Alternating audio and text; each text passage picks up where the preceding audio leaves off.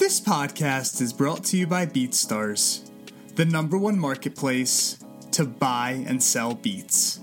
In this episode, our host Dame Ritter speaks to industry A&Rs Amp Live and Brian Brown about how to get your music on TV and film through sync licensing. To our Pro Page users, don't forget to check out our opportunities and challenges on BeatStars World for a chance to work with some of the industry's best creators. If you're not a Pro Page member, but would like to try it out, use the code PODCAST for a 30-day free trial. And of course, don't forget to leave us a 5-star review. Enjoy the show.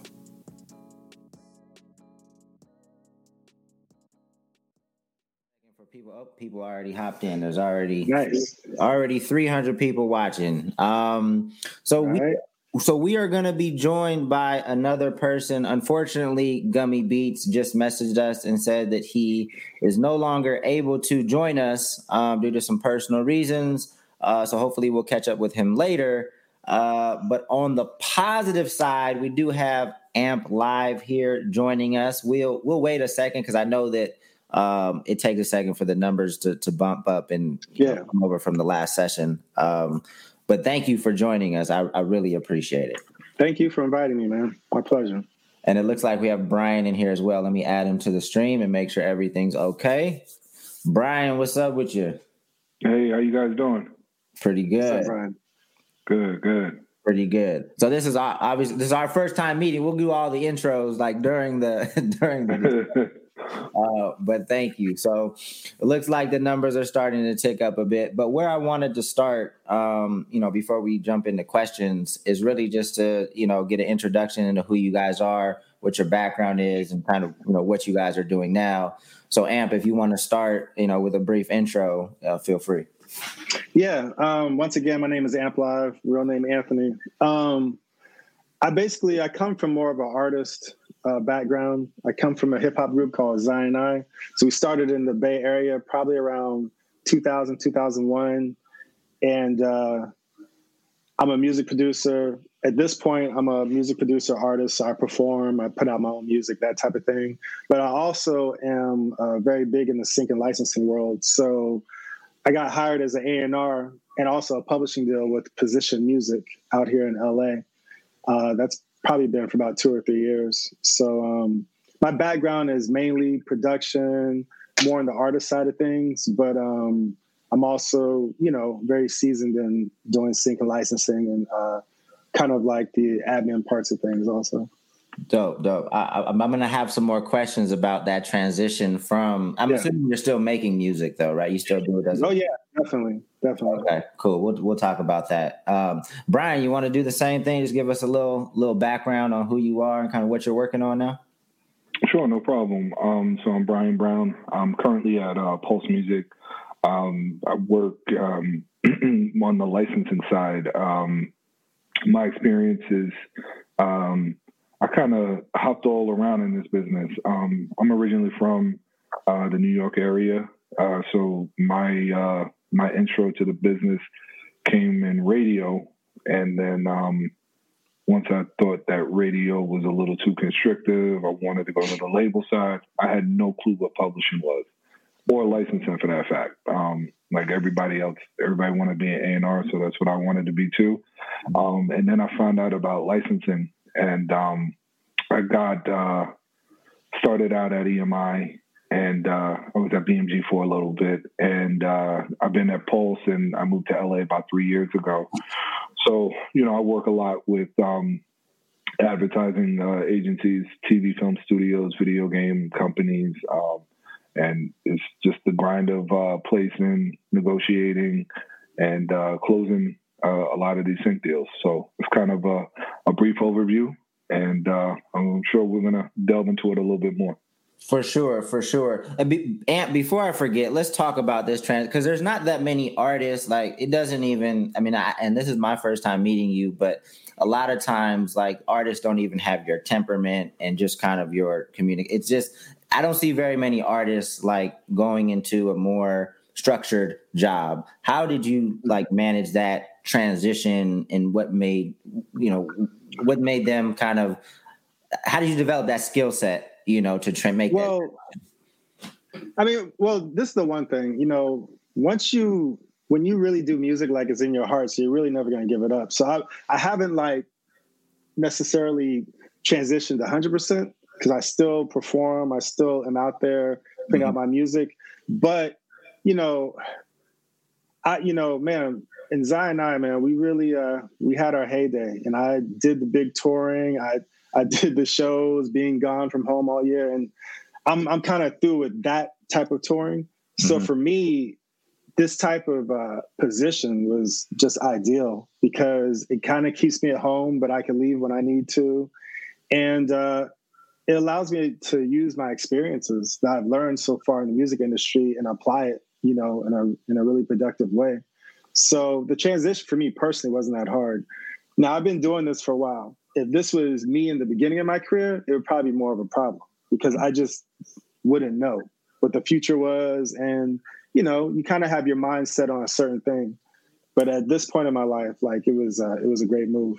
Right. Dope. And it probably gives you a unique perspective, like having been an artist. So you're able to communicate with them and develop some really solid relationships because you have a different vantage point.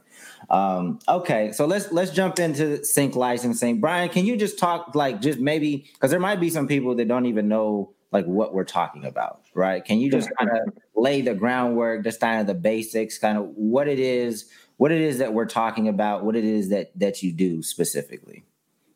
Okay, cool. So from I talk about it from the publishing side, but it's also relevant with the label as well too. But the basic is what synchronization licensing is when you take music and it's technically synchronized, right, to the background in a television show or in a film or in a commercial. So that is kind of like the short of it. And how we get there and that whole process, we'll get into a little bit further, but on the surface, that's basically what it is. So anytime you're watching whatever it is, your favorite television show, or if you see a movie, and you hear that music in there, hence the work that went to getting that in there. And there's a lot of moving parts as well, too. But that's it on a surface level.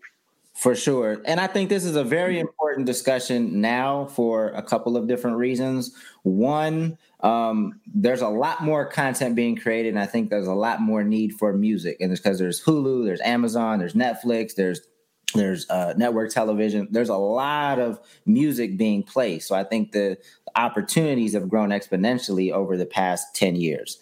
And then the second reason being, given that we are currently in a pandemic, and certain revenue streams have been cut off, artists with a more diversified revenue stream, if you had already been getting placements, you already had developed these relationships, you might have been able to weather this storm a little easier as opposed to if you were highly skewed towards touring, right? So I think it's really important for artists to understand this space to be able to start developing these relationships.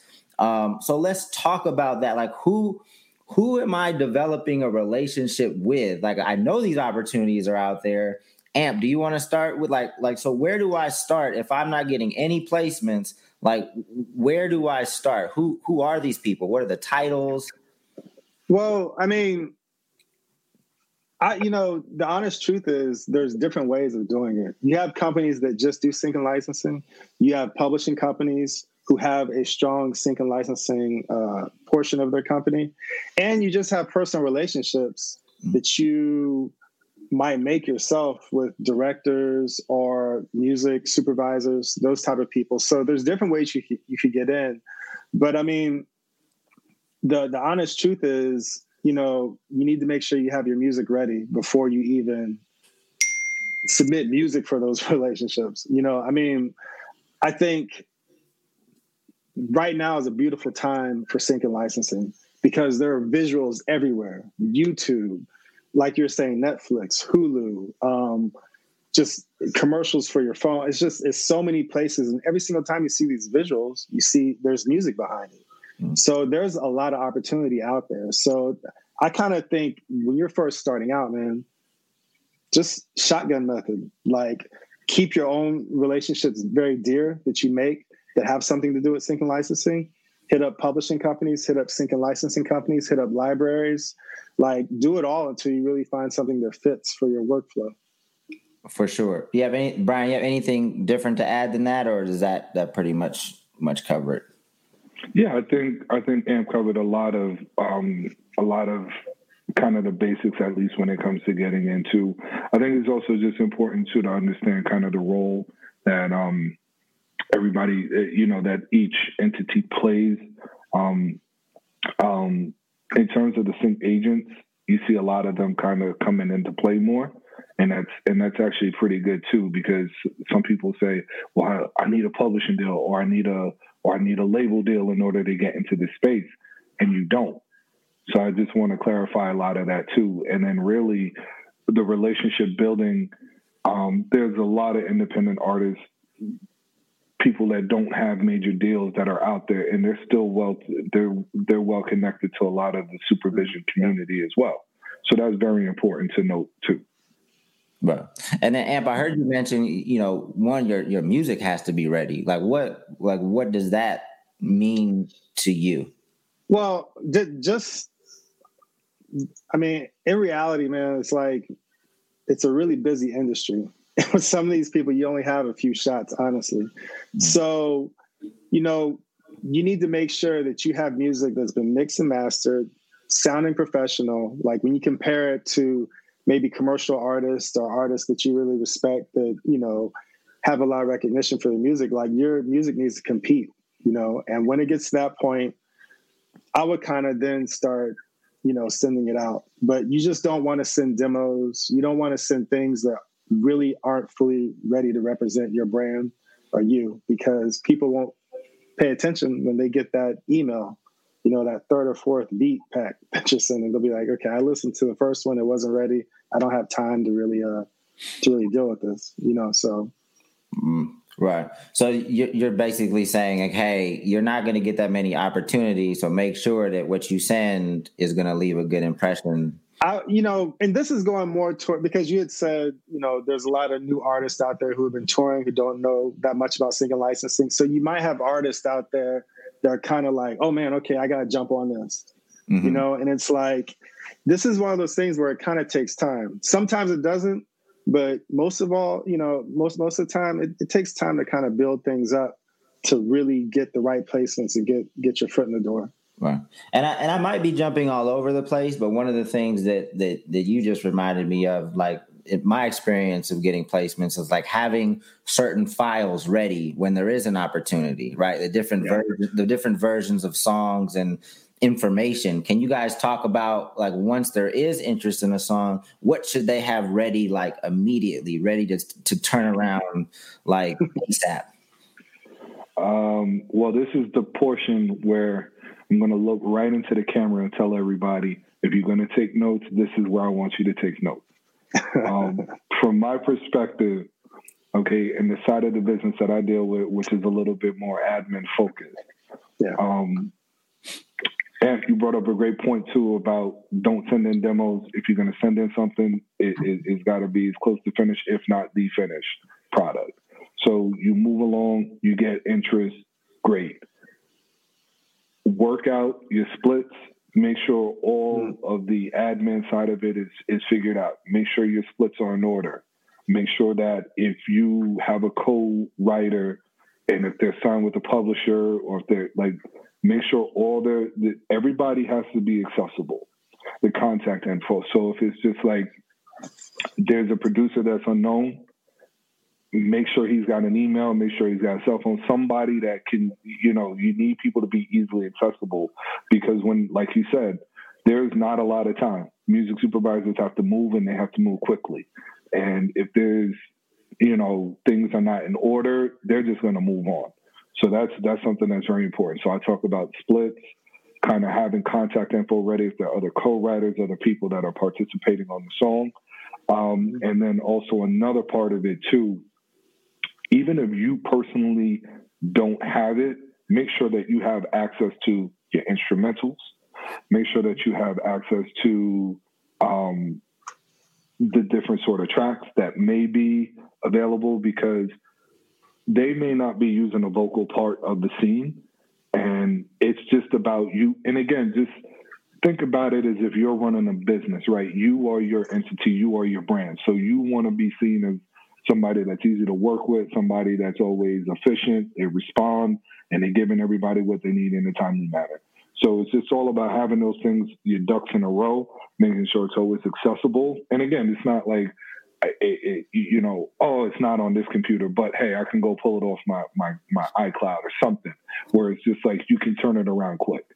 So I mean that's kind of like one of the more foundational pieces of advice I could give today.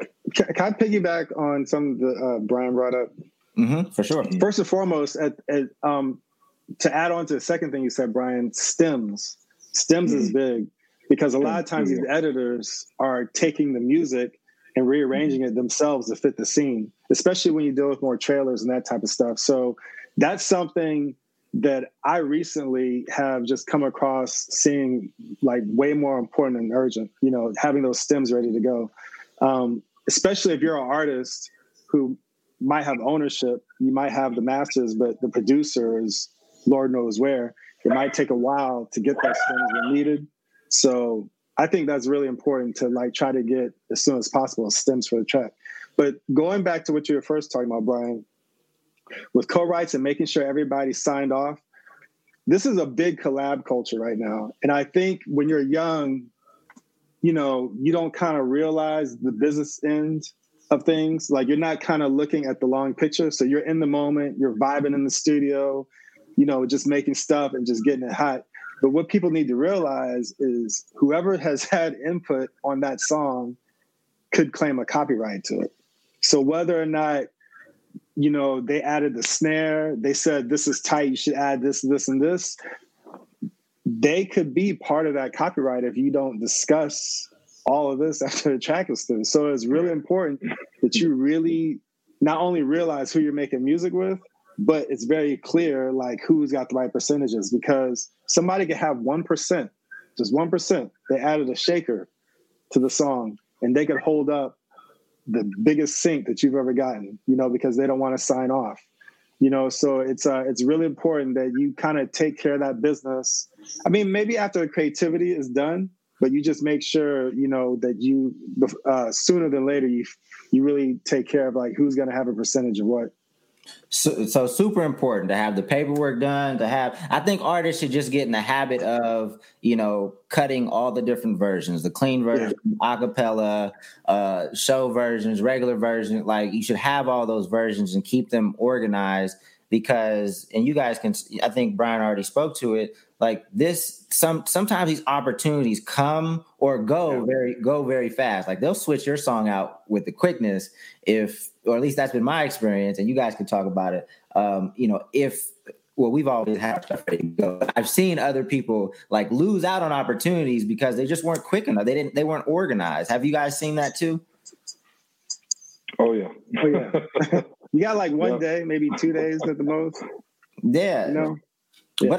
But I also think this is a place where independent artists can really excel, maybe over some bigger artists, because like a lot of the bigger songs, there's so many people involved now, where I've seen, companies like to work with independent artists because if you're organized, it's less of a hassle. Do you guys think independent artists could have a leg up if they have their house in order? Absolutely. Yeah, I think so. Absolutely. And I think it goes back to what I said earlier too, about that being your brand as well. Like you want to be that artist that's accessible, that, hey, I know if I could go to X, Y, and Z, I have no problems. Everything's going to be in order. Hey, I'm looking for this. And I know they're going to hit my briefs with everything I'm looking for creatively. They got all their shit, excuse my language, they got all their stuff in order, and everything is going to move smoothly.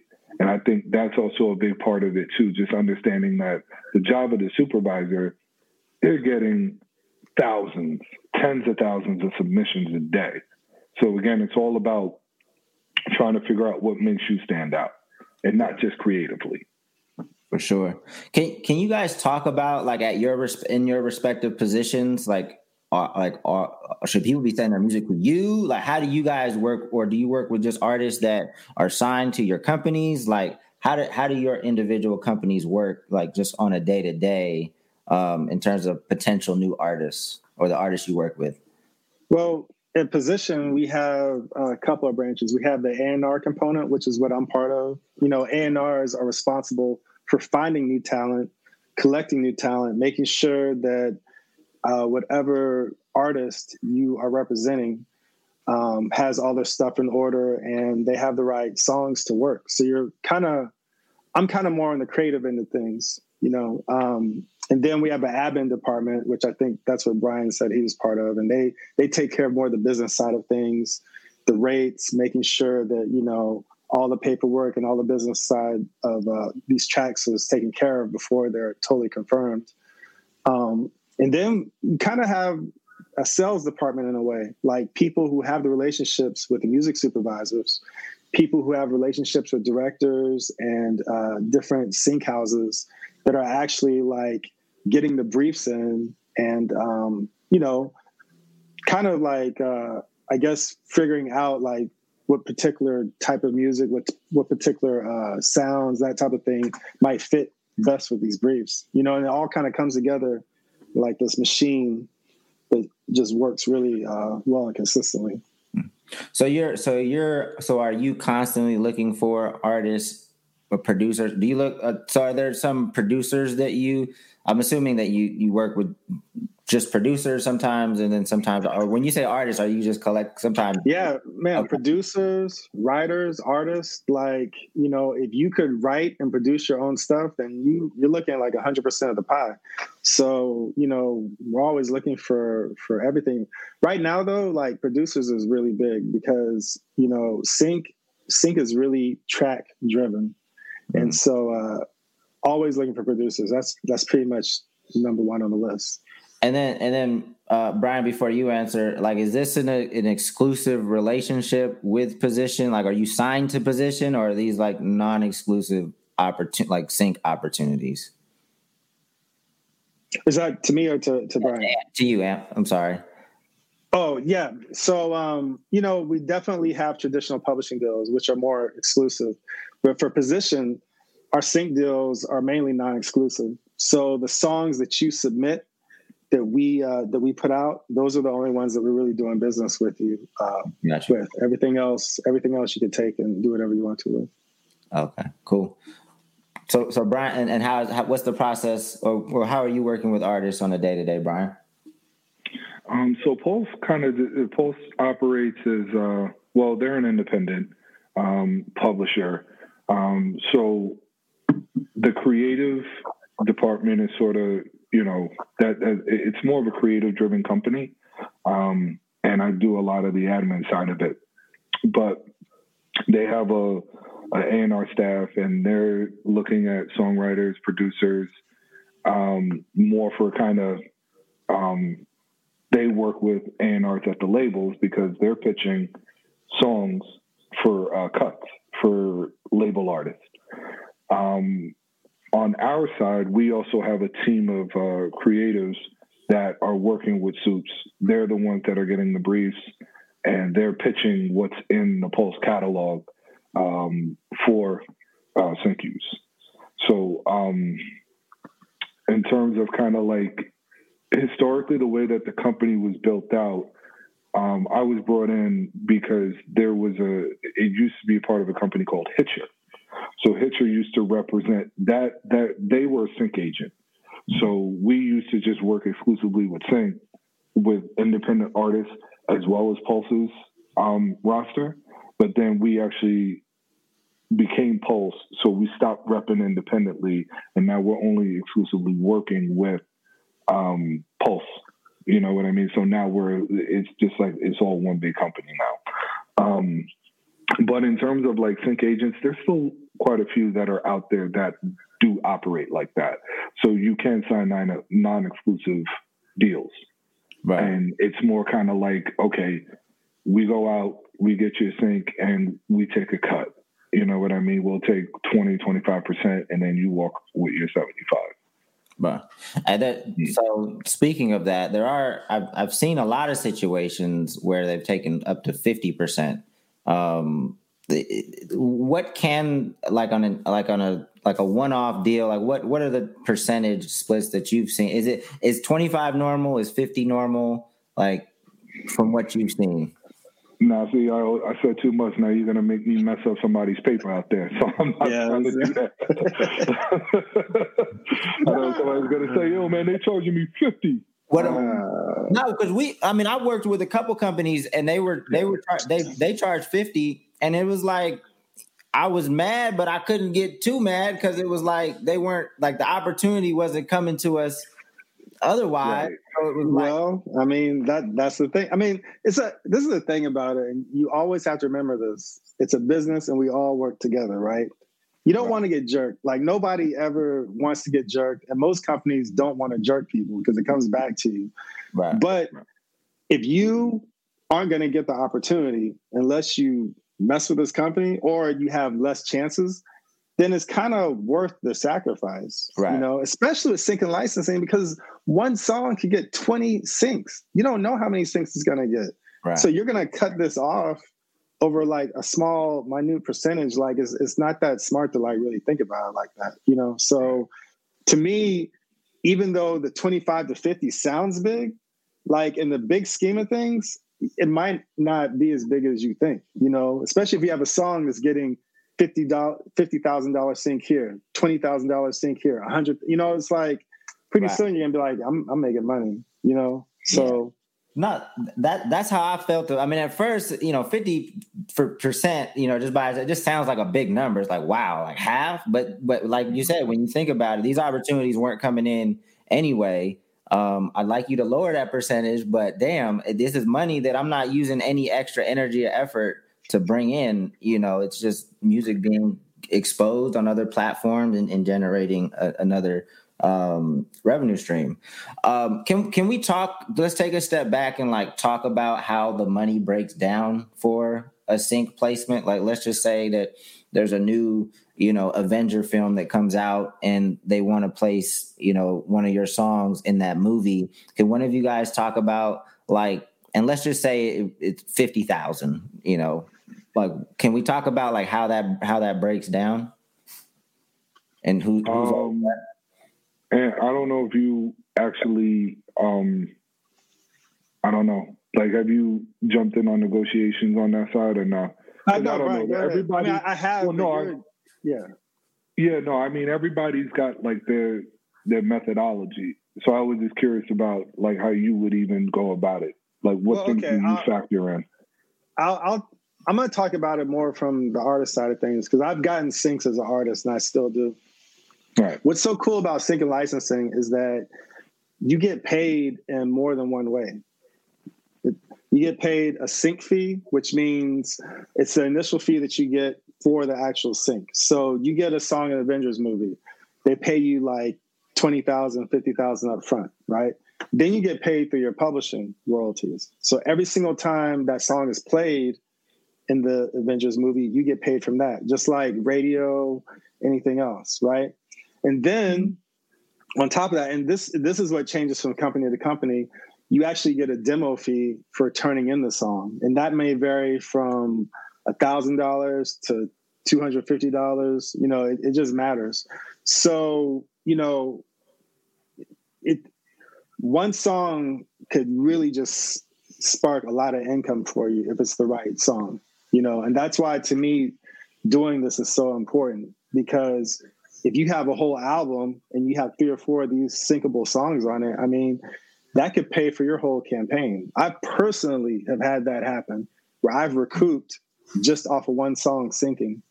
So now all the royalties I'm getting from sales, shows, all that is coming right to my pocket and not being recouped anymore, you know? And then so if a sync placement is 10,000, so let's just say, you know, so it's 10,000 on the publishing side, and then typically the same amount on the master side, right? If you own both the publishing and the master music. Yeah. MFN clause, most favored nations, ensures that you're going to get the same on both sides. Now, there's instances where you can drop it or it is dropped, for instance, like rare instance. Let's say you want to go back and cover a Rolling Stones song. Well, the publishing for the Rolling Stones, they come in at $150,000. And no disrespect to any, but a company's not going to pay you $150,000 if you're going to cover that song. So, I mean, in those instances, you would probably have to just scale back and you'll get something, you know what I mean? But they could drop the MFM. But yes, that's in perfect world scenario, you'll get the same on one side as you get from the other. Yeah. Got you. Okay, so we have let's drop it down to 10,000. So 10,000 on the master side, 10,000 on the publishing side, and then additional publishing royalties that get earned as it gets played publicly. And sometimes a demo fee. So is the demo fee only for a song that was created like just for that particular movie, or can a demo fee sometimes be earned just by submitting a song? You know what? That depends. I've done, before I was in a position, I've worked with some companies and that you would get a demo fee for just turning in the song. But mainly you would think that once the song is accepted, you do get the demo fee. The biggest thing that you have to remember, though, that's a loan. So I brought that up just so, you won't be handing out your music and feeling like you're just not getting compensated. I think that's why they do the demo fee. So you'll at least have something, but it's recoupable. So, you have to remember that. So if you get a $3,000 demo fee, that's coming out of, your sync once the money rolls in. So, it's up to you whether you want to take it. Okay. Like that. No, that's new to me because I don't think we've ever dealt with a demo fee before. So that's interesting. And one thing you mentioned, you said, if you cut an album and 4 of them are syncable, that made me want to ask a question like, what are there qualities of a syncable song? Is there ways that artists should be making music if this is what they want to do? Like, this is a good platform to talk about this because out of all the platforms, I think hip hop is probably having the toughest time with this transition. This is the thing about it. You have different types of syncs. If you get your song synced in the Transformers trailer, that's going to be a way different money than if you get your song synced on like Empire during like a fight scene or something like that, and it's different types of music. So it's one of those things where I think, especially for hip hop, for you to score big, like the big stuff, you have to have your music sounding and formatted a certain way for it to really be impactful. Because the reason, and again, you have to remember, this is what sync and licensing is about. That track has to support the visual. It has nothing to do with it being banging in the club. It has nothing to do with how innovative it is. It has to fit the visual. That's why they're paying for it, and that's why they want it.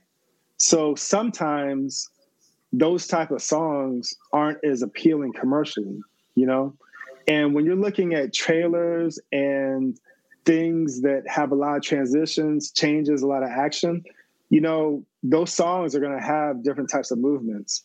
I mean, overall, I would like to say, like, if you listen to like maybe Kanye, Beautiful Dark Twisted Fantasy, like that type of production works really well, because it's dynamic.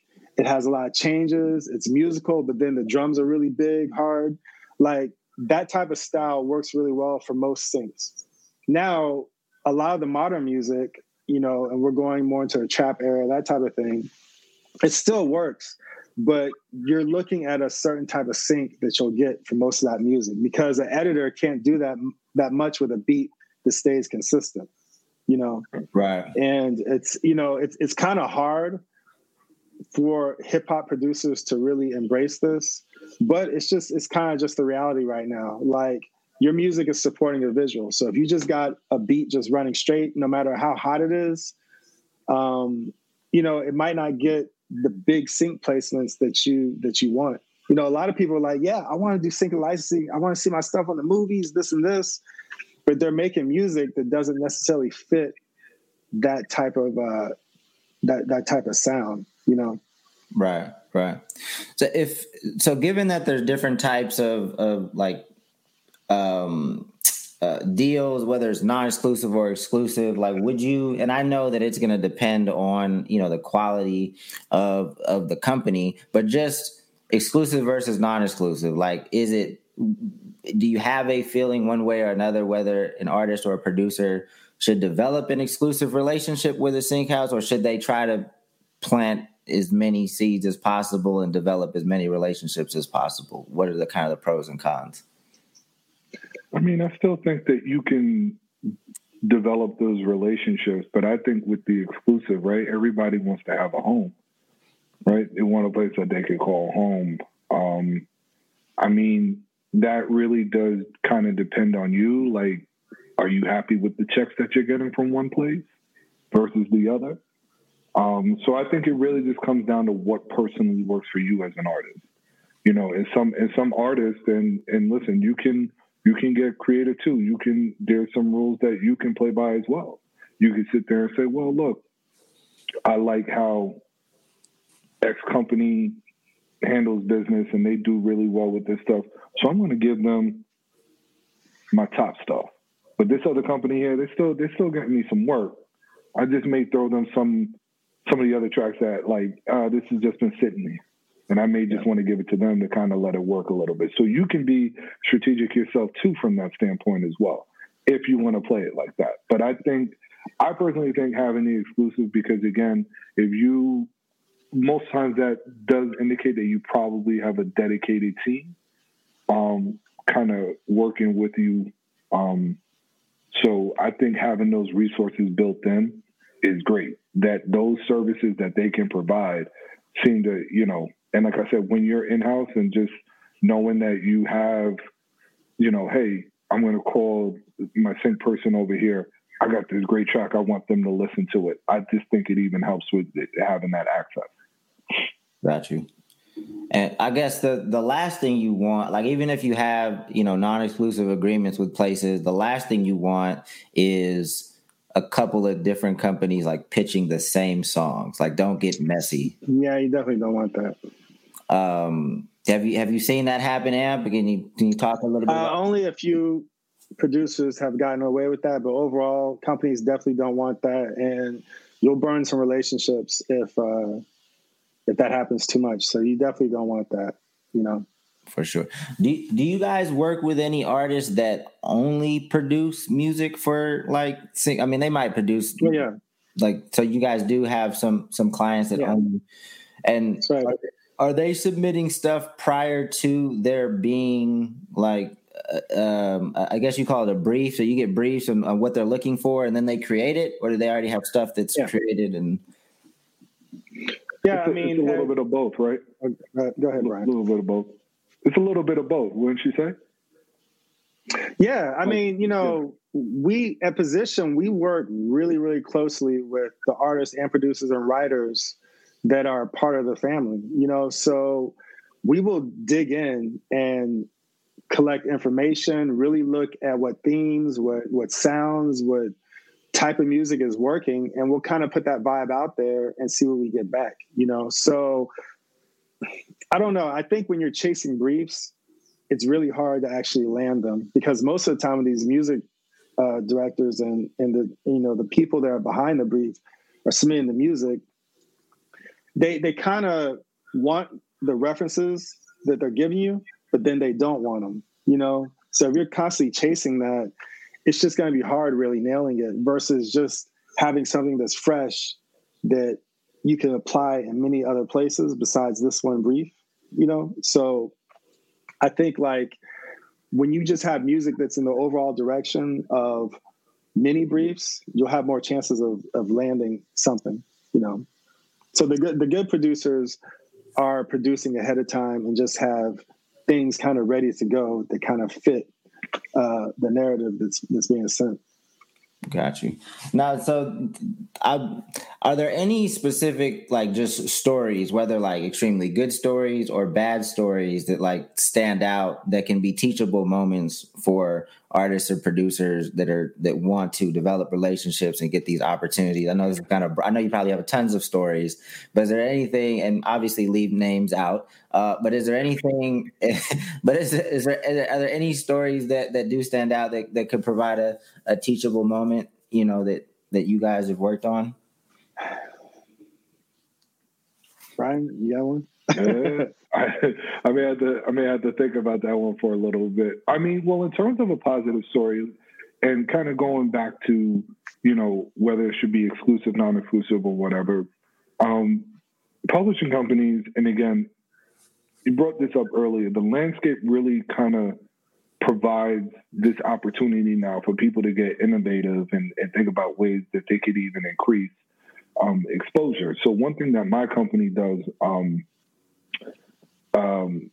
you know, our head of creative, she does a really fantastic job. She's built this phenomenal relationship with the folks over at Stars, and then she conducted this whole Sync Camp. So again, it gave an opportunity for some of our writers in-house, and then also outside writers that they have good relationships with, but we're not technically repping, to bring them in, and it gave them an opportunity to sit in a meeting with the showrunner, with the music supervisor of the show. And they're giving the creative direction. They're feeding the creative direction to all these music creators in the room. And it's like, hey, yeah, we're trying to do a scene where X character walks in and then this is happening. So build that out for me. So I think that's a pretty good success story right there, where it's kind of like where everybody wins. So the company now, you know, the studio and the show now have basically their music vision filled out. The company, the publisher, has now created an opportunity to now generate more syncs. And then now it's getting other writers in the room. So now they have the opportunity to now also get that experience firsthand. What's it like to actually sit there and have these conversations with the music supervisors, with the showrunners? So you're talking about the executive producers of the show. So, I mean, that type of exposure, those sorts of things, I'd say that's a pretty successful story. I want to kind of stay on the positive. There's too many negatives that we could pull for sure. I can say a few negatives. You can say it positive. Say negatives. I'm sure you're going to hear this. You're going to be like, yeah. The biggest thing, and again, I'm glad we're on this platform, is there could be some big negatives when you deal with samples. Uncleared ones. Uncleared samples. And in 2020, you actually have no excuse to have that, honestly, with Splice and all this other stuff around. But if you don't have a sample cleared, I don't care what, it could be something like this small, like, and you don't bring it up to the publisher or the licensing company, whoever is representing this track, it could have a ripple effect that's huge, you know? So you have to make sure that you are upfront and honest about samples that you've used in your track. If you've taken a sample and you replayed it and it's not that much different than the original, you could still get in trouble for that, you know? And that happens every once in a while, but your song will get snatched, you know? And there might be a lawsuit that goes along with that. And it's like, it's all going to trickle down to you. And once you're that artist or producer who gave an uncleared song to a company and they got sued, like, nobody's really people are going to think twice before working with you again. So I would just say really, really be careful about that. There's so many different ways you can get around doing music and not using samples. You could create your own samples. You could buy samples from other people who create samples, but you want to make sure that you are using music that has been cleared, it's royalty free. There are no strings attached to it. I guess related to that, obviously BeatStars is a great platform. Leasing beats is a great thing for most artists. However, when it comes to syncs, because sometimes ownership is a little bit confusing, and like if I just leased a beat from BeatStars, I made a song, and now there's an opportunity to get it in a new film. Like, what is that process? Have you guys dealt with like a song with a least beat? Like, what is that? What needs to happen in order to take advantage of that opportunity?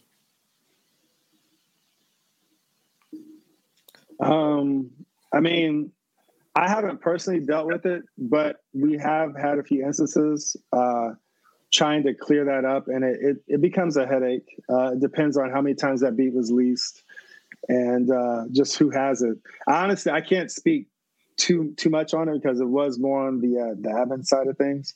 Mm-hmm. But I do know, I mean, just in thinking about it, it's going to be problems if, you know, this beat is out there in different types of ways, and then all of a sudden, you know, it's being used for something totally different. Got you. Brian, have you had that experience with maybe a song that used a beat that was leased? No, not really. I haven't run into too many of that as well. But a caveat of that too, creatively, when, you know, like when you go down that avenue, it can get stale and quick. So sometimes it's like, that's why you just gotta, you know, be mindful of that and just know which ones are being used, and like recycling sometimes too soon amongst like can kind of put you out on the outs creatively. Right. Yeah, I would, you know, if I was a producer, I would do maybe a variation of that beat that I wanted to submit for sync. If anything, you know, I mean, having stuff that's just easy, just really accessible, again, makes it easier for everybody else. Therefore, people want to continue to work with you. You know, so you kind of, it might be a little bit more work on the back end, but for the future, it might put you in a way better place, you know? So that's kind of the way I would approach it, honestly. Got you. So how important is it that a track has already performed well? Does that make it easier for you guys to place it? Like if you go to Spotify and it's got, you know, 50 million streams already, does that play in at all? Like how you guys pitch music, or does it not matter? I mean, it depends on who wants that song. You know, sometimes, I mean, if it's like Apple Music or something, they might want the new hot song. So when they see that, they're like, oh yeah, we want this because there's a fan base in place. It's getting heat. This is going to represent this new product. And sometimes they want something that's totally unreleased because they want it to be like something super brand new. And like, we're the ones who are putting this song on the map, you know, or, you know, it's way easily clearable because it doesn't have all this traction, you know? So I think like it kind of just matters, you know, who wants it. Right. Yeah. I think, you hit on it. A big part of it is supervisor ego. They want to be the ones to say, I broke this. Wow. Yeah, some of it sometimes is that. So it's like, you know, if you have a following, fine. But, you know, sometimes you could be under the radar and, you know, it's just about they'll just hear it by chance and say, like, that's the one. That's the one I want to hear. I mean, I will say this, from my experiences, the big money is going after those artists that already have a fan base because you're kind of paying for that. Right. So that, you know, it's not that those type of songs don't get, you know, picked. It's just like, it's just a different mentality going behind it, you know? Mm-hmm. I'm sorry. I just wanted to wrap up another point too, because it tied into something you had mentioned too earlier. Advertising specifically is more, again, they have 30 to 60 seconds to sell you that product. So they need something that's recognizable. That's why a lot of the times in advertising, you're going to hear recognizable hits, and it's driven by lyrics. Whereas trailer, film, television can be driven by mood when you have that build-up.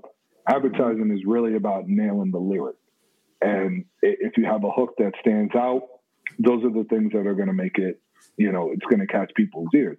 That's why you hear a lot of the times, a lot of these Motown songs are always, you know, because it's a part of America's storybook. So it brings out those feelings of nostalgia and all that. So when you're watching a Clorox commercial, that's why you don't hear the Temptations, because it's all about identity and it's about trying to make you just latch on to it and identify as quickly as possible. So, I mean, some of that too, just so you know, it's not about not being, it's not just because it's not good, but sometimes the spot, they're just calling for recognizable. They want something that a lot of people are going to know, or they're going to want something decade specific. So it's just a lot of the times is how these opportunities come to be. Got you. So, and I know that, primarily these opportunities, you get the check. We talked about how, the revenue opportunities from them, but also, depending on the placement, could just be a great look for the song. It could lead to a lot more streams, a lot more visibility of your brand. How often do you see that? And where are the placements that typically have that residual effect on just the song itself and maybe the artist's popularity?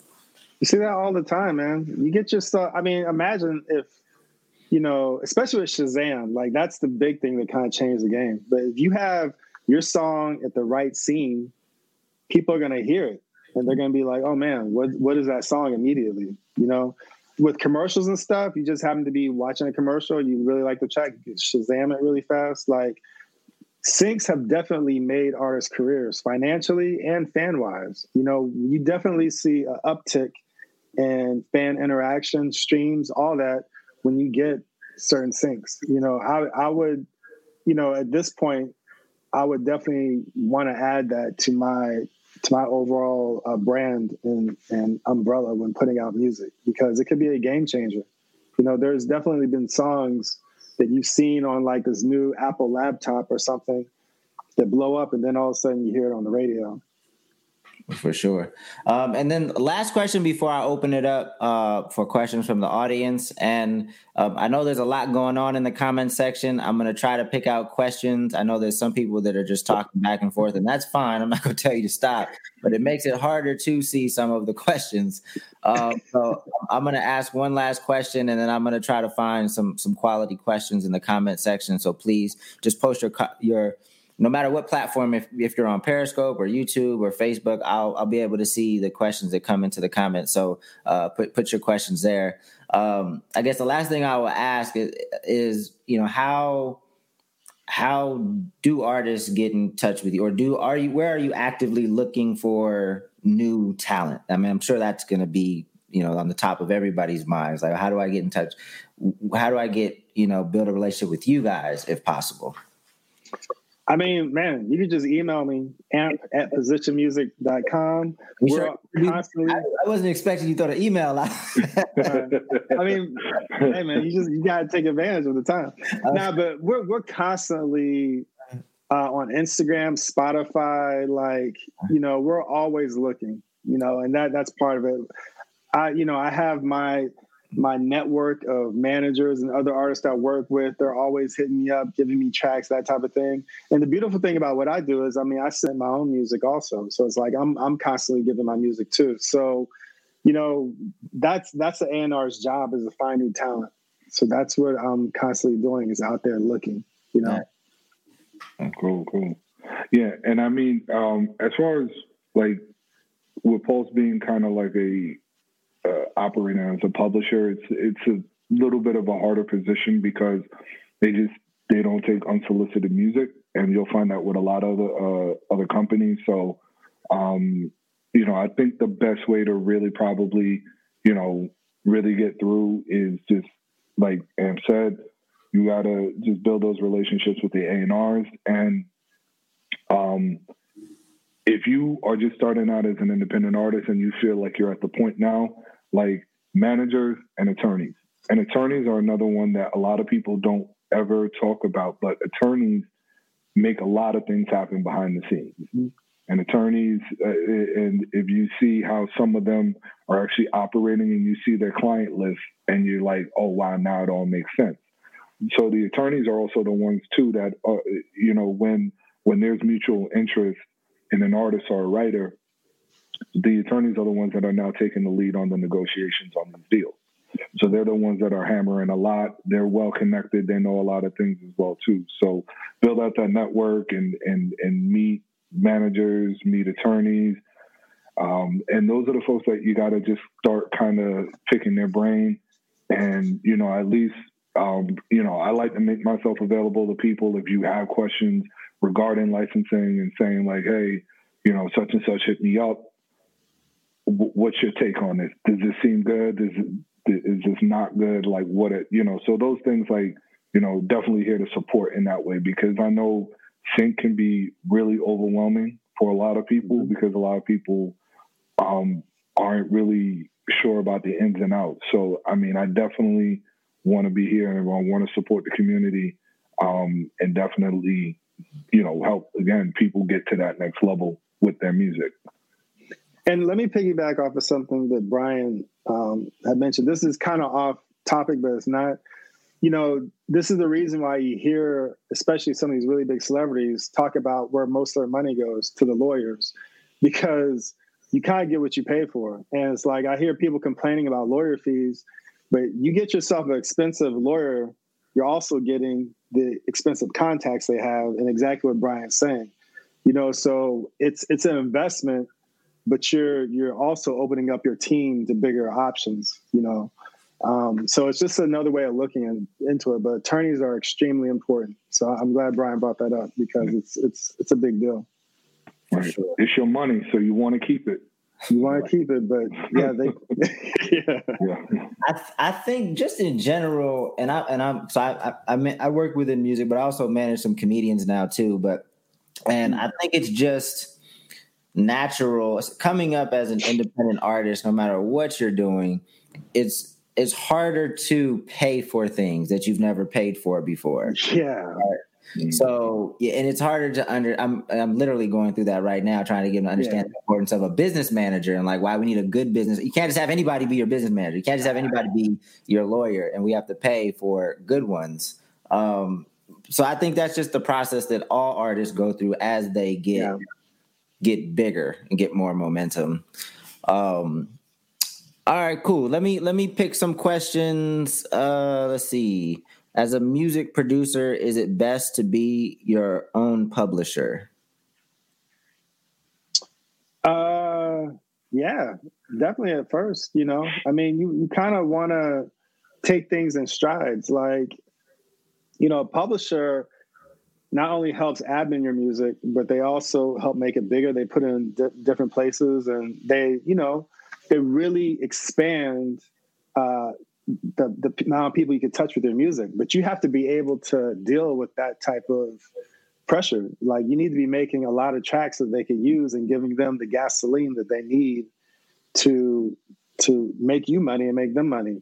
So starting out, you may not be at that point. Like, you may make some hot songs, but it may be inconsistent. So definitely, stay with your own publishing, learn the game, learn yourself, learn your brand. And, when you'll know when the time is right for you to sign a publishing deal and to work with a publisher, but definitely stay self-published as long as possible until you have the right situation.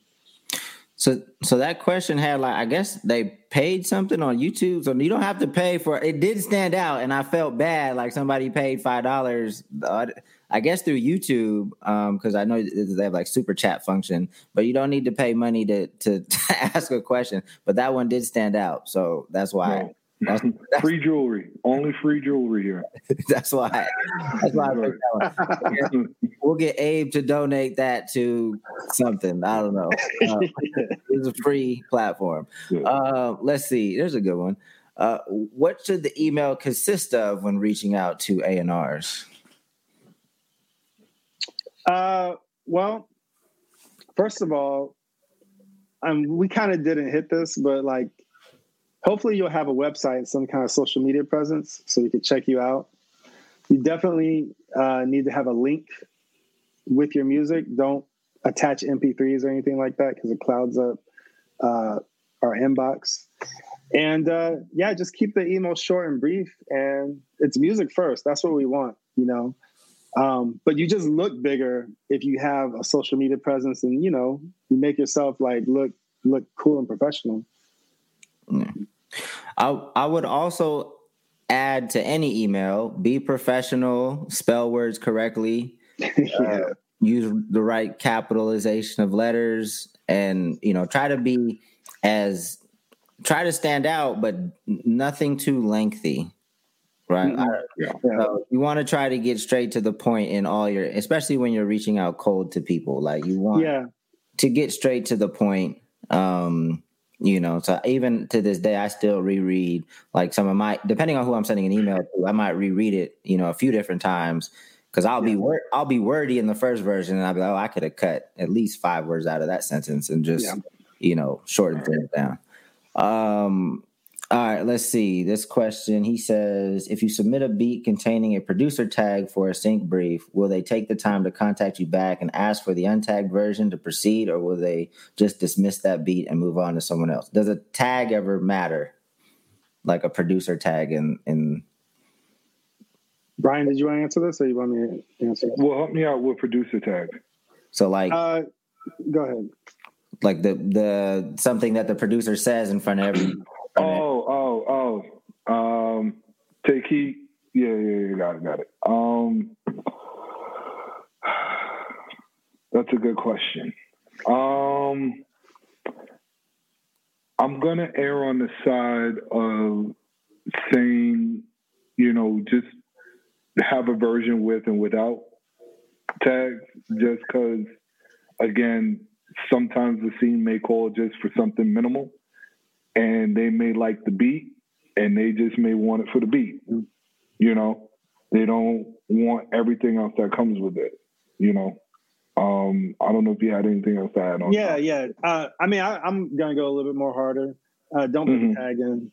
They will ask you to remove the tag. Like, when have you ever saw like any Target commercial or anything like that with the producer tag? Yeah, it's like you got to take it out.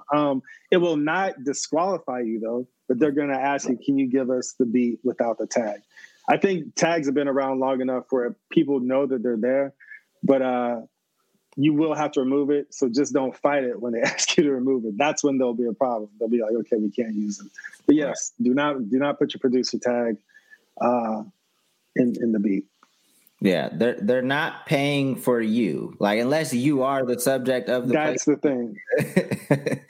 It's hard, man, because like you're like, oh man, my track is going to be in this scene in this huge movie coming out. You watch the movie and you can barely hear the track. I mean, you got paid like $30,000, you can't hear the track or anything, and you're like, oh, okay, I get it. This is why it's not a big deal, you know. So it's like, cool. All right, let's see. How many links to tracks do you need when how many is too many? If somebody was sending you music, you know, how many tracks is too many? Well, what's the right number? I would say send me your top 5, and then we'll ask for more. You know, if there's something there, don't send a beat pack of 20 or 30 beats unless we ask for it.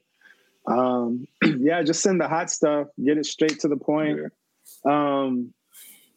You know, I wish we had time to actually dive into like, because I'm a producer, so it's easy for me to talk about, but like even how to format your track to make sure it's attractive. But just keep the hot stuff up top, and you know, that's what we want to hear first. Yeah. I think 5 is a good number. 5. Yeah. And I know neither one of you represent a company like this, but there are companies that like anybody could submit. Like they have these briefs, and off top, I'm Songtradr, maybe like something like that. Yeah. Have you heard of any success like via those platforms, like just those self-service kind of submit your track? Like, no, not many. And again, it's not about trying to openly discourage. And look, I'm not here to tarnish other people's reputation as companies, but I think sometimes you know, to them it's just the more content that they have, I think they're the one that benefits, because it's almost like, I don't want to drop the word Ponzi scheme-ish, but think about it like this. If I'm sitting, like my library's got 20,000 tracks. You're going to be like, I want to get one because you got 20,000 tracks.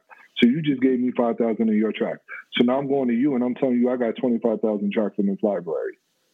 So now I'm sitting on 25. So now I'm getting it. So I'm like, I'm getting the next person. So I'm just building and building and building. But at the end of the day, no one's really reaping the benefits of being in this place with all these tracks except for me. Right. So I mean, that's kind of like Well, yeah, and also I could kind of like make the analogy in a sense. Yeah, it's like if you think about it, you have somebody who wants this. They have a brief that they need a certain type of song to fit. Somebody's got to go through all these tracks to submit these songs. Like, you're not going to give, the companies a list of 5,000 songs for them to listen to for it to fit the scene and confirm that they want the track. You're going to send them like maybe a playlist of 10, something like that. Like, you're going to cut it down. So if you are a company and you have 20,000, 25,000 tracks, it's like the chances of your track that you submitted fitting, in that playlist or whatever that's being sent out, it's just going to be slim. Like, there has to be some type of development and some type of funnel to get the hot stuff. If anybody could submit, I could just have been making beats yesterday and be submitting my first beat. I could be submitting 20 of those beats and at the same time as you, So I don't want to trash companies either, but you just kind of have to think about it, Yeah. Think about if it really works. I'm sure that a placement, placements get landed, every once in a while doing that. But I think if nothing less, like if you're using something like Song, and I know of like 4 or 5 others, but my mind's drawing a blank right now. If you're going through that, I think at the very least, you're learning what is required in the process, right? Yeah. So if you're like super new and you're using one of these these self-service platforms, like they're still putting you, I think, like they're putting you through the right process of like what you would need, when you get to work with an Amp or a Brian. So there's some learning to be had, if nothing else. Let's see. This is another email question. Maybe we could just knock this one out real quick. If sending email, how should the most effective subject line read? Is there anything that stands out in subject lines? Because I'm sure both of you guys get a lot of emails.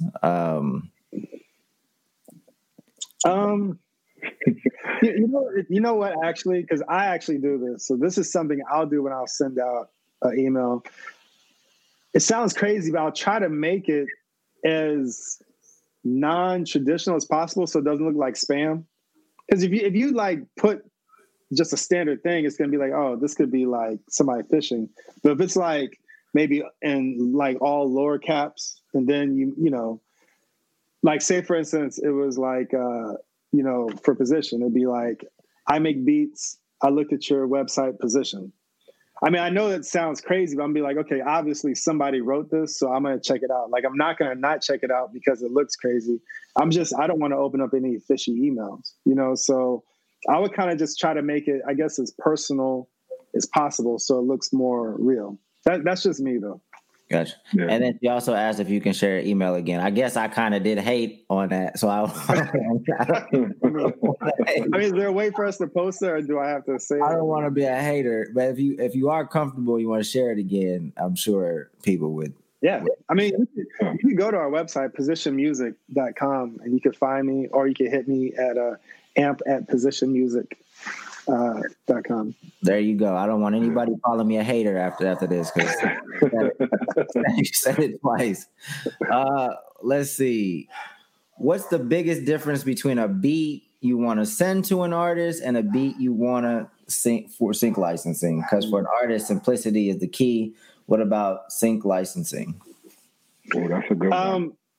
Yeah, it's a good one. And I wish I could, because, I love talking to other producers about this because it's really hard, man. Like, not hard to make these tracks, but it's hard to understand, what you have to do because a lot of people just don't know. I mean, you have to make a dynamic track.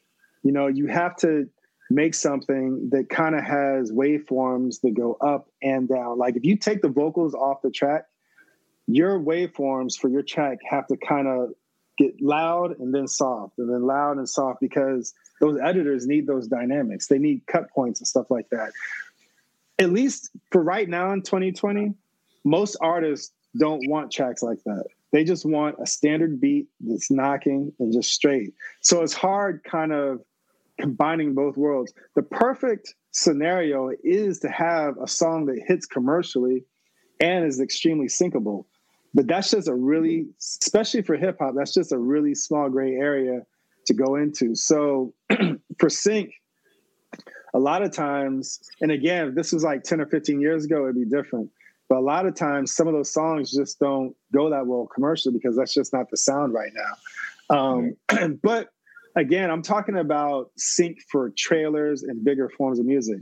Like if you look at shows like Insecure, Empire, some of these other shows, they play commercial music. So if the lyrics in that song fit and the beat is cool, you might make it on that show.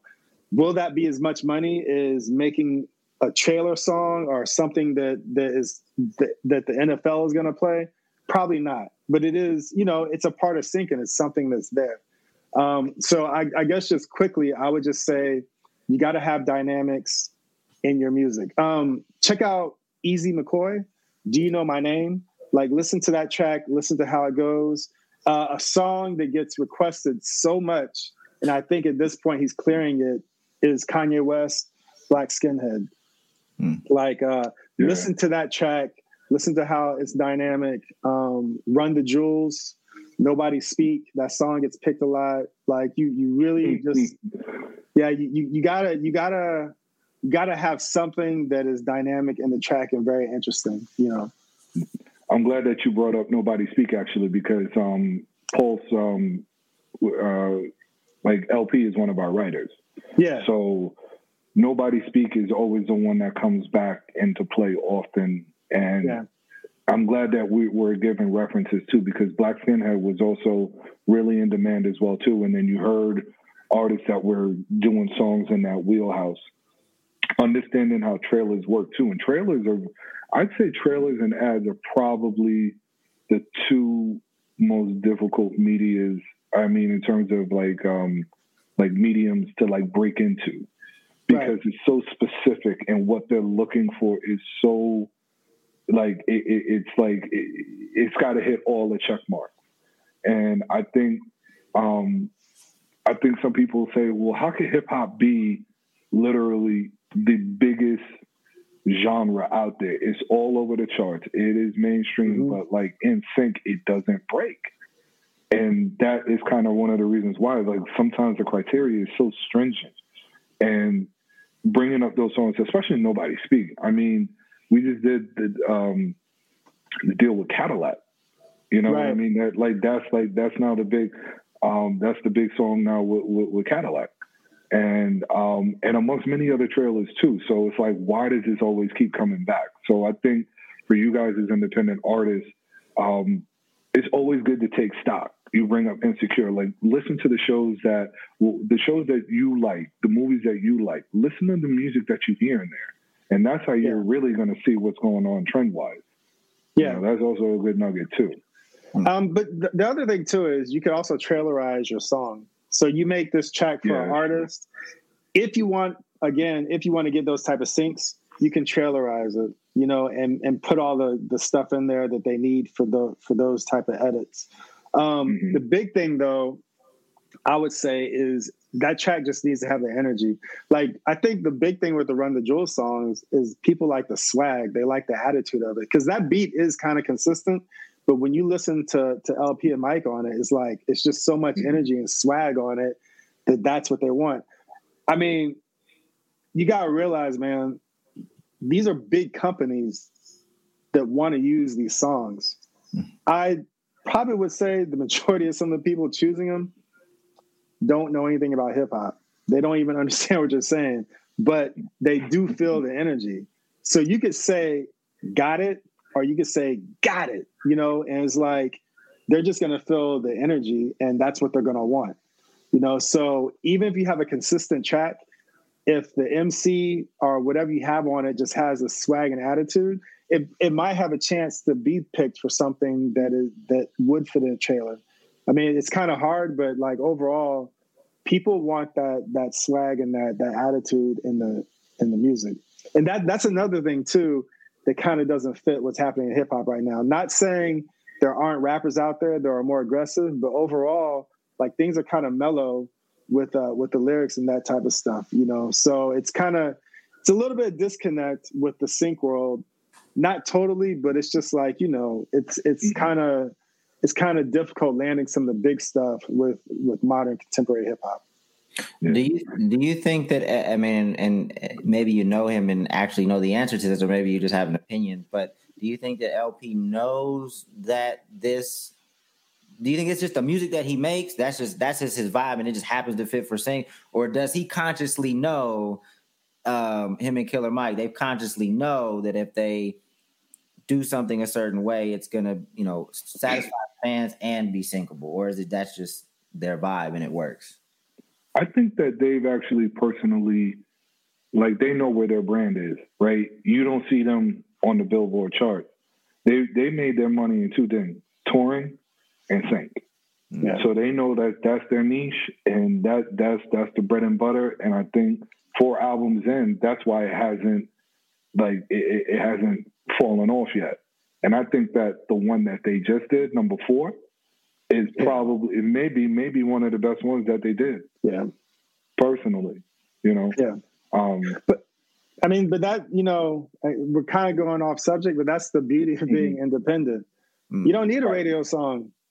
I mean, we got artists on our company. You look at their Spotify and they got like 4,000 followers, but the money they make off of sync is ridiculous. I mean, like, you're living in a big house type of stuff in LA. It's like you can make so much money just by having this as part of your brand that, like, it doesn't matter if you do have a commercial album or not. Like, you're able to just do the music that you love, So if you decide to do the type of hip hop that would fit for a trailer, so what? Do it. If you could do it successfully, that could fund like a whole album of commercial hip hop that you want to do. Or it could just, it could just be just money that you're making. But to me, I can't cancel it out because it doesn't fit the way hip hop sounds now. I would just add it to my formula of what I'm doing now. Right. No, I mean, it's a great point, and it's something that I continue to beat it home with artists. Like, every artist has a different revenue mix, and in the beginning, like, every artist has a different revenue mix, and like nothing applies to all art. Like, I know artists that primarily merch. It's their merch kills it. They've done really well at branding a certain merch line, and that's a majority of their income. So I just think this education, these sessions, these platforms are so important, so you can figure out what mix works for you. That's a good way of saying it. Because there's a lot of different revenue streams out there. Yeah, it doesn't all have to be streams, but at the same time, I know some artists that are killing it just stream. They live off of streams alone. So, these conversations are important. Somebody just posted, we haven't really talked much about video games. Do you guys have experience, of how music gets into video games and what that payout looks like? Have you, Yeah, go ahead. I mean, I've definitely experienced it. Yeah. I mean, on the creative side, more so because Madden and 2K have, and I'll throw FIFA in that mix too. And Fortnite, like, those things have become now part of pop culture. Right. You know what I mean? So a lot of that now, where it used to be, there's still opportunities for in-game uses, no doubt. I know that they even like to bring in collaborations, like bring in artists and they'll cut custom songs for these games. Yeah. But it is a good revenue stream. A couple of pointers. Like, from historically, the way that these things have been done, and what really kind of messed a lot of this up was when they started doing the rock bands and the Guitar Heroes, where things used to kind of be per unit, and they were like, nah, like, we cut you the big check to the companies or whatever, but they started doing things on a per song basis. So it's ultimately like a buyout that they're going to give you, whether, a few grand here and there. But again, there's no sort of residual kind of thing. Like, Madden can go out there and sell 500 million copies, but that doesn't mean additional revenue. So I just want to say that a lot of the times it does end up just being a buyout. Second of all, In terms of their standards for language, they have more stringent language and like content sort of standards than like the people that do the albums in general. So that's even got to be cleaner than when you do, like, they won't even say hell in a video game. You know what I mean? So things like that. Like, so just be conscious of that too. Like, you may have to go back and recut some things, and like, so that's also another thing I want to point out about video games. Let me piggyback off of what you just said too. Again, this is kind of off subject, but we didn't really talk about profanity and cursing in music. Mm-hmm. This is the thing about it. You can have some curse words, but you can't have a song filled with curse words, because when you have to do a clean version, or if you have to bleep stuff out, it's going to sound crazy. The biggest thing though is you can't have any curse words in the hooks.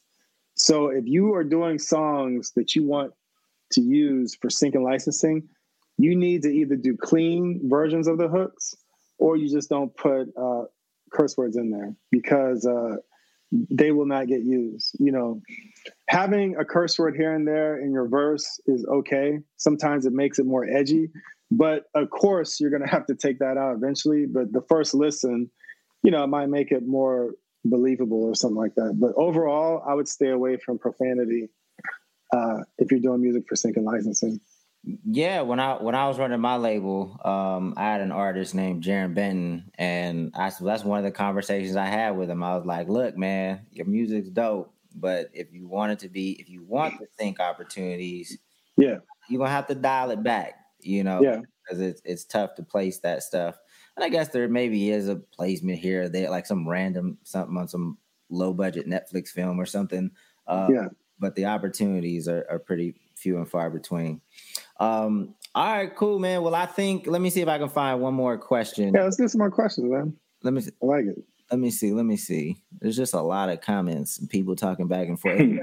Because you guys can see if you guys see a comment, a question that looks like something we should answer. Oh, I just saw this. All right. Okay.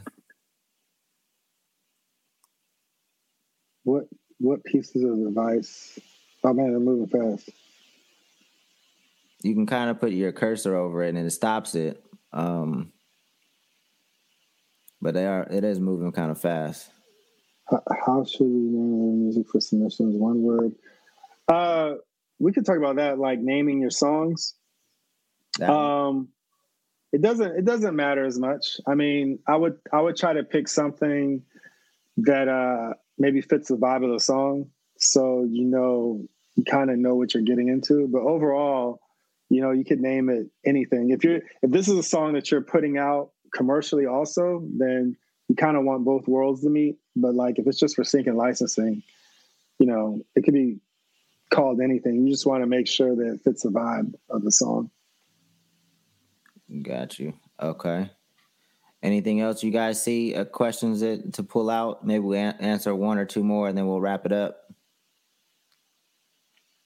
Can you speak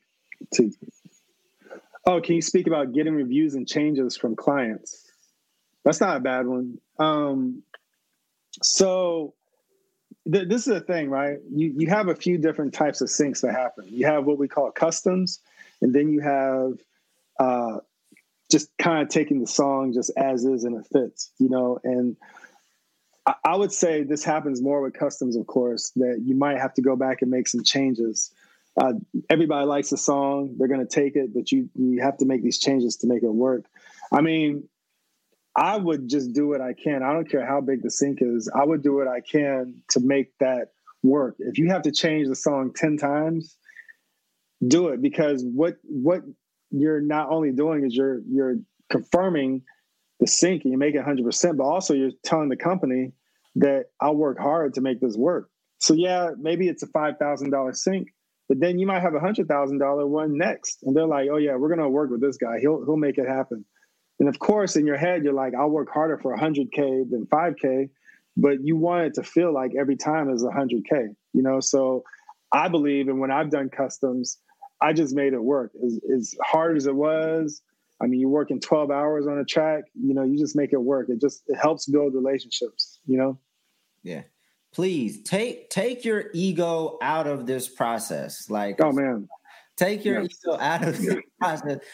Check it at the door. Because sometimes cats won't do certain things. It's like, yeah, people are not like, so a sync might be, let's say, $10,000. Ain't nothing you guys are doing right now that you getting paid $10,000. So whatever they ask, like, just make the change. It's better, like Amp said, for the long-term benefit of the relationship as you become easy to work with, you know, and they might be getting on your nerves and they might be asking for all these changes, but in the long scheme of things, it's worth it. And, you know, this opportunity could compensate you, you know, to a degree that you've been compensated before. Right. So relationships are key.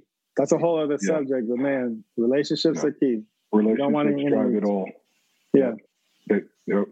And all it takes is one. All it takes is one bad experience. With the wrong person, then they get on the email on the phone like, man, yeah, it's all bad. And it's not really a different topic. I mean, I think relationship, that's a topic that is a part of every topic, right? No matter what we're talking about, I think it's important to, you know, address networking and keeping solid relationships. So I see another good question about the ideal length for submitted tracks. Can we answer that? Yeah, for sure. I would say 2.5 to 3 minutes. I wouldn't submit a 5-minute track. But again, this isn't for like if you're doing trailer music or scores or that type of thing. This is just for like standard songs. I would do like 2.5, 3.5 minutes at the most. I mean, they're going to use probably like 15 seconds of the song if it gets synced. So not too long. Right. Cool. And then actually, I mean, I would also say too, but Amp, you jump in on this as well.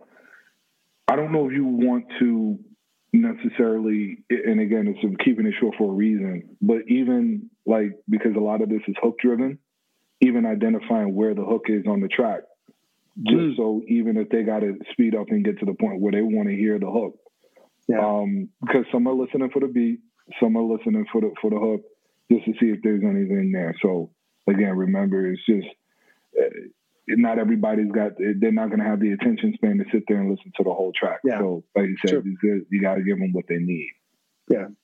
Dope. Great advice. Well, I mean, I thought this conversation was awesome. I'm sure people got a lot out of it. Amp, Brian, thank you for joining us today.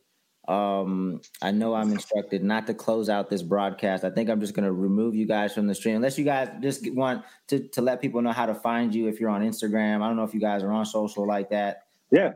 But feel free to let people know, you know, where they can connect with you. You can check me out on Instagram, Amp Lives World, AMPLIVES World. Same thing on TikTok. You can always hit me at amp@positionmusic.com if you want to give me submissions and beats, or even if you have any questions, you know, so hit me up. Dope. Cool. Yeah. And, my email is Brian, BRIAN @pulsemusicgroup.com. I just want to just say a word or two just before jumping off. And I guess if it's some last words, there's some artists that do well with touring, and, you know, this is now an opportunity for a lot of people to do well with sync. And I think we all kind of touched on it to some degree, but take this expectation, you know, out your head that, you know, that like, this is what I gotta look like as an artist, and I gotta be selling out the Rose Bowl or Madison Square Garden, because that's only really for a small amount of people. And I'm not saying this is not about the touring dream, but this thing is like, this side of the business can be so lucrative. And if you really dig in, and if you really put in and you really grind, it could really, really take you places. Yeah. And I don't want anybody to fade, like, you know, for what we all know about music, we all know one side, but I want you to see that this side of it can be very lucrative. There are people out there that started out as artists, and they weren't making it. They weren't charting. But they found a way to make it happen. And now they're actually doing well for themselves. And when I say make a living, I mean like making good money doing this now. And it could take you so many different places, you know, film side, advertising side, TV side. So, you know, don't fade any of it. But those are kind of my closing remarks, and I'll let Amp wrap up too. Yeah, that you really, there's a whole other conversation, but you guys have to be patient. Like, that's the one thing I want to make sure we get clear. Sync and licensing, you don't submit the track and then you get paid next month.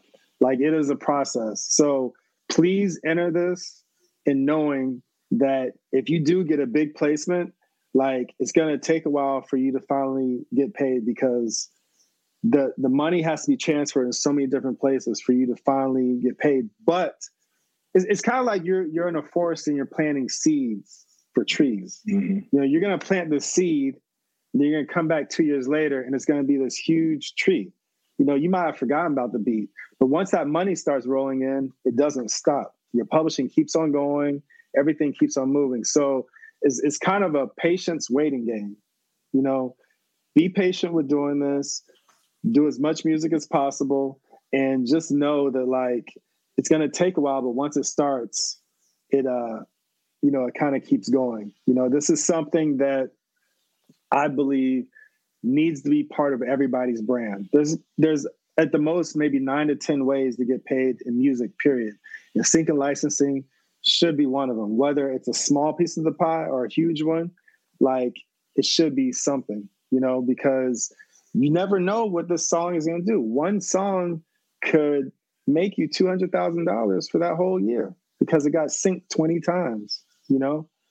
And so you don't want to count that out of your revenue.